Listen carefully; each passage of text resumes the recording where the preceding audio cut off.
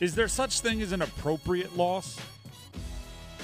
Like, if NC State were going to lose, that feels like the way it should have happened.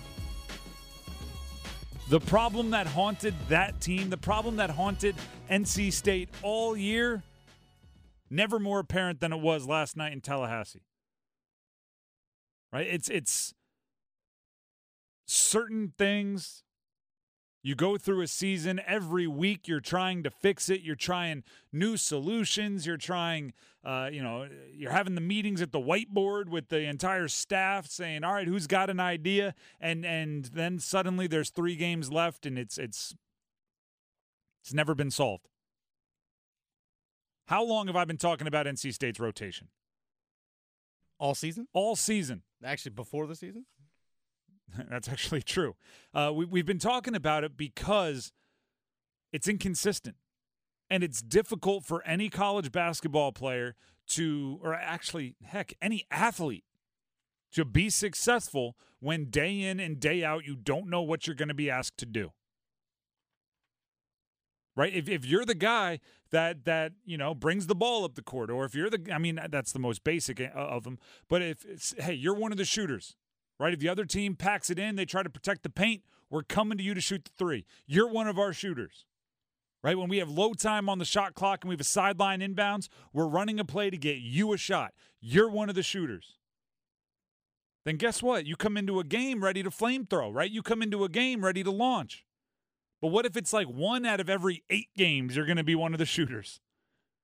2 out of those 8 games, you're going to be on the bench for most of the game. 3 out of those 8 games, we're going to ask you to be a defensive stopper that doesn't see the ball on offense. There'll be 1 random game where you're going to be playing with 3 centers on the court. There'll be another random game where it's going to be 5 guards. Good luck catching a rhythm. And you may be listening saying, wait a second, that's no team has ever done that. That's definitely not what NC State has done. It's not wholly inaccurate. Mo Diarra played great last night. I've been a big fan of Mo Diarra all season. Mo Diarra had the 2nd most minutes last night. Where did that even come from? 34 minutes last night. For a big portion of the season, that would have been 3 games worth of minutes for Mo Diarra. Jaden Taylor was the best scorer on the court for NC State last night. He scored 24 points. He played just 23 minutes. Right, the benefit of having this very fluid minutes kind of rotation, right, where DJ Burns one night can have 27 minutes, the next he could have 22. Last night he had 12, lowest of the season. Michael O'Connell can go a stretch where he plays 33-plus for 6 games straight. Then he can have below 20 like he had last night. Mo Diarra can have games where he has 10. Last night he has 34 minutes. The benefit of playing like that, and I don't think there are many, right, because it's messing with everyone's rhythm and rotation. But the benefit of that is when somebody's hot, you leave them in the game. Ride that hot hand. Jaden Taylor was hot. He had 24 points in 23 minutes. If someone is averaging more than a point per minute, you better play him 35. DJ Burns played just 12 minutes last night, didn't score at all. Now, at times I've advocated for DJ Burns to be less in the rotation because of his defense, but it's not fair really to anybody to suddenly go 12 minutes. That's not fair to everybody that spent this entire season trying to play alongside him. I was listening to the Pat Bev podcast, Patrick Beverly, and he's been traded mid-season to the Bucks, okay? Patrick Beverly, NBA guard, has played in a whole bunch of different cities, defensive stopper, known for trash talk. He gets traded to the Bucks. Dame Lillard, Giannis's team, right? And that's kind of, that's bringing up a problem that NC State has had to deal with. Guys going in and out of the lineup, guys, like a midseason trade is kind of the simulation of, Cam Woods being eligible in the middle of the year, or MJ Rice coming in and out, right? He was traded in and traded out, metaphorically. Do you know what the conversation that Pat Bev said he had with Dame Lillard? He said he went to Dame and he was like, hey, man, those 40-footers you shoot in crunch time, those 40-footers, those deep threes you want to shoot in the playoffs, shoot them now. He was like, if that's your game, shoot him now. He's like, not because you need to learn how to shoot a 40-footer, because I need to learn how to rebound a 40-footer. I need to learn, where I should be on offense to give you an outlet if you don't. Like, you have to do what you do so I can get used to finding a way to be effective around what you do. And Dame was like, all right, cool. And Pat Bev went into, Kawhi and Paul George when they were on the Clippers would shoot 16 shots during the regular season. Then in the postseason, they'd take 26 shots. He's like, all these role players would get mad, and he would be like, no, you don't understand. Like, Kawhi and Paul George need to take 25 shots in the games that matter most, but he would have liked them to be shooting 25 shots in the regular season because then everybody else would be like, all right, this is how we play. This is how I can be effective when Kawhi's doing the things Kawhi needs to do. NC State spent a large part of their season trying to be effective alongside DJ Burns. How do I make my hay when there's an offensive tackle in the post? Right? How do I make my hay when Michael O'Connell is handling the ball because he was handling the ball for 34 minutes for a stretch, right? They're getting used to playing alongside him. Then you rip those guys from the rotation, you're going to get a game like last night. They actually shot the ball well. Right? You score 83 points. Almost 50% from three. Morcell, who's been down in his shooting this year for stretches, knocked him down. Obviously, Jaden Taylor knocked him down. DJ Horn, not his best shooting night, but 3 of 8 isn't bad from three. But the rotation and the defense did him in, and you can see why, right? Say you are completely used to having to cover in the pick and roll for DJ Burns, who isn't able, just foot speed, to get out there and hedge or to get out there and protect the rim. So you're doing all these little things to cover up for him. Then all of a sudden you have Diarra, and Diarra's going, guys, stop, stay out there. Right? I'm good here. I'm a better defensive big. And now, even though it inherently should make the other jobs easier, it's just different and they're not used to it. Now they're doing something they haven't done, for long stretches or for 35 minutes in months. Speaking of that defense, which, like I said, did him in, here's Kevin Keatts after the game. Understanding the defensive scouting report. No middle drives, paint touch team, not a very good three-point shooting team. We held those guys to 5, which is right around their average, 15 points from there, and only 11 made free throws. We did a poor job of ball screen coverage and also giving up paint touches. When you look at the game, 46 points in the paint. When you score 83 points, you should be able to come out here with a win, and certainly we didn't do a good job. Our defense didn't travel, and that's the tough part about today. Our defense has been pretty good on the road thus far, and tonight we didn't do it. That's not the first time this year you've heard the post-game story be, we didn't execute the scouting report. It's one thing to get beat by, a hot player or a team catching fire. It's another thing to know what they do best and let them do what they do best when your scouting report, your game plan was don't let them do what they do best. Maybe, and by the way, you never know, maybe the coaches didn't communicate the scouting report well. Maybe it wasn't emphasized. Maybe the players didn't execute. By the sound of Kevin Keatts' voice, I think he was yelling at him quite. He was shouting some things, so maybe it was on the players this time. Like you said, it's not the first time that we've heard that. Even recently, I think it was the Syracuse game. It was when Bell went nuts from 3. Yeah. He had 8 threes in the first half, and then after the game, they're like, well, the scouting report said he's a shooter. And Keatts even said, I had to re-show him the scouting report at halftime. And he had 0 points in the second half. Yeah. It's not the first time that, yeah, exactly. They're re-going over the scouting report halfway or sometimes 2/3 of the way through a game. Not going to win much. That rotation, that maybe lack of attention to detail, if it's scouting report stuff, you play a team like Florida State, it's going to be very, very tough to win. Better figure all that out by the ACC tournament if you're going to shock the world. Figure it out in a hurry. The Canes squeaked one out against Minnesota last night. It proved 2 different cliches 100% correct. 1, get shots on goal, right? Get pucks on net. 2, keep your eye on the puck. Both completely true, as proven by the game winner from Stefan Nason. If you missed it, Stefan Nason pretty much caught one between the eyebrows and headbutted it into the goal and got the win. Nice header. Nice. Yeah, exactly. Nice header. Hit him right on his visor. Yep. Right on the visor. So right into the net. Here's what I thought we'd do. I thought we'd go through the three goals. They won 3-2. Mm-hmm. You give up 2, solid performance by your defense, right? Just very Canes-like on defense.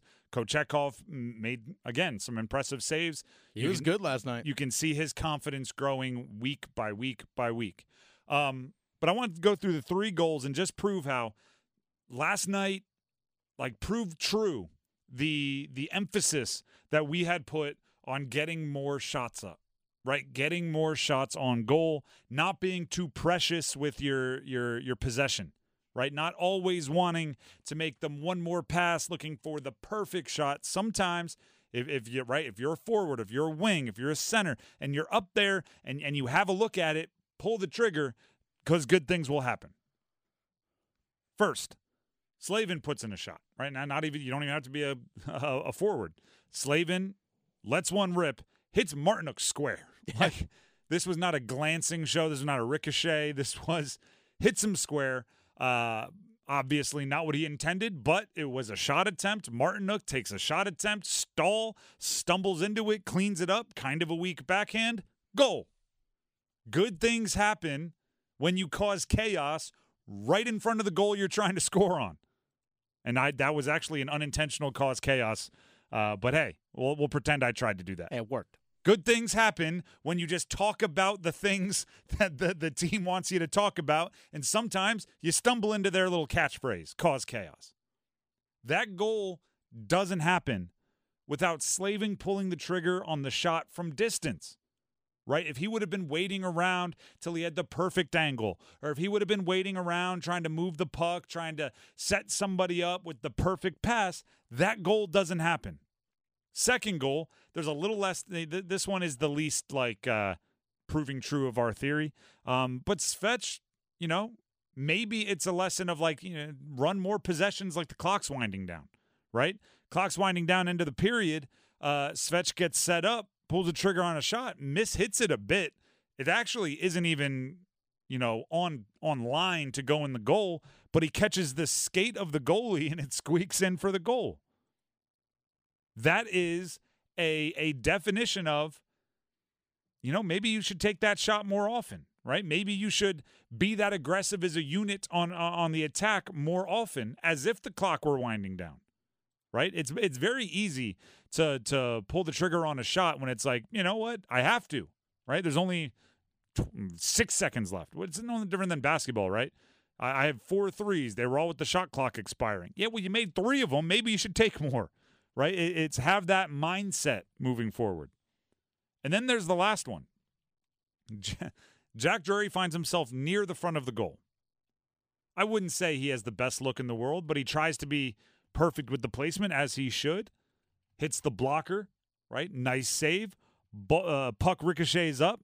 Stefan Nason's face is involved with the contact. And it goes in the net for the goal, which proves to be the game winner. Mm-hmm. You need to get shots on goal. Good things happen. I wouldn't say last night was their best offensive performance. I wouldn't say they had anything super special working. This was not a Space Jam Michael's Secret Stuff moment where they were all playing really, really well. But they scored 3 times. And it was a workmanlike 3 times, but they scored 3 times. And that's all they needed in that game. Right? There have been a couple games recently where, 1 goal, 2 goals, essentially no goals. They just need to get shots on goal. And it started early. And by the way, we weren't the only one saying it. I know we did say it, but Rod Brindamore was saying it, right? Stop trying to always be in the highlight film and just go get shots on goal. Carolina, at the first media timeout, I loved this tweet from Walt Ruff, because he was obviously tracking the same things we're tracking. Carolina had a 5-0 shot advantage at the first media timeout. Yep. Score was 0-0. I loved it, right? That's That's a stat where it's like, keep doing it, good things will happen, right? Just give it time, just like Novocaine always works. Keep shooting, and then obviously defense, keep doing what you're doing, right? Keep preventing shot opportunities, but that's never going to change.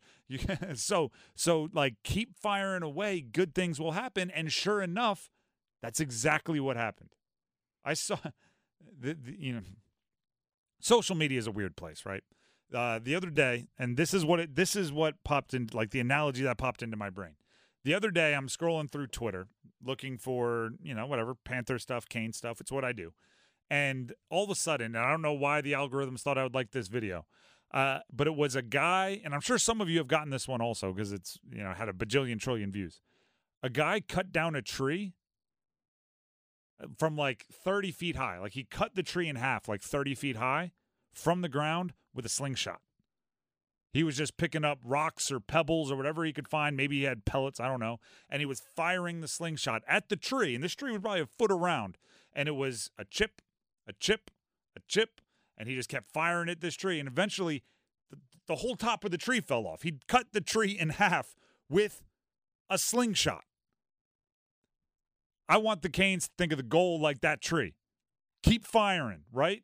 A chip, a chip, a chip. It may feel like you're not making any progress. You may have a 5-0 shot advantage and have a 0-0 game, and you're like, I don't know. I don't know if this tree is going to fall. With time, enough shots, enough firing away and firing away and firing away, eventually you're going to pop one off of Stephen Nason's face, and the tree's going to fall down. Maybe not that specific, but eventually it's going to, ricochet off the blocker. It's just going to end up on the stick of Jarvis, or it's going to end up on the far side with Stahl flipping a backhand, and it's going to be enough. But the only way you get there is if you keep shooting and you keep shooting and you keep shooting, and you're not too precious and you're not waiting for the perfect shot. You have to keep firing. And I'm glad that they've figured this out kind of at this point in the schedule, right at this point in the season, because there's still plenty of time to fix it and get in that rhythm. Because there's going to be a postseason game where they're out shooting 12-1, but they're down 0-1. And you have to keep that same idea of, no, keep playing the way we're playing. Keep firing. We'll find the net eventually, and if not, we'll get lucky. Here's Rod Brindamore on those bounces going their way for the goals. Well, we needed to get some of those. We haven't had any for forever, so that's that was nice to see. So, I mean, eventually they kind of even out supposedly. So I think we're still due a few more of those. So, but we'll take it. It's like breaks going your way. You create your own breaks. Oh, we haven't had many of those going our way recently because you haven't been taking enough shots recently. You make your luck. You make your luck. Isn't it funny how the good teams are always lucky? If you shoot twice as often, you'll get twice as many breaks.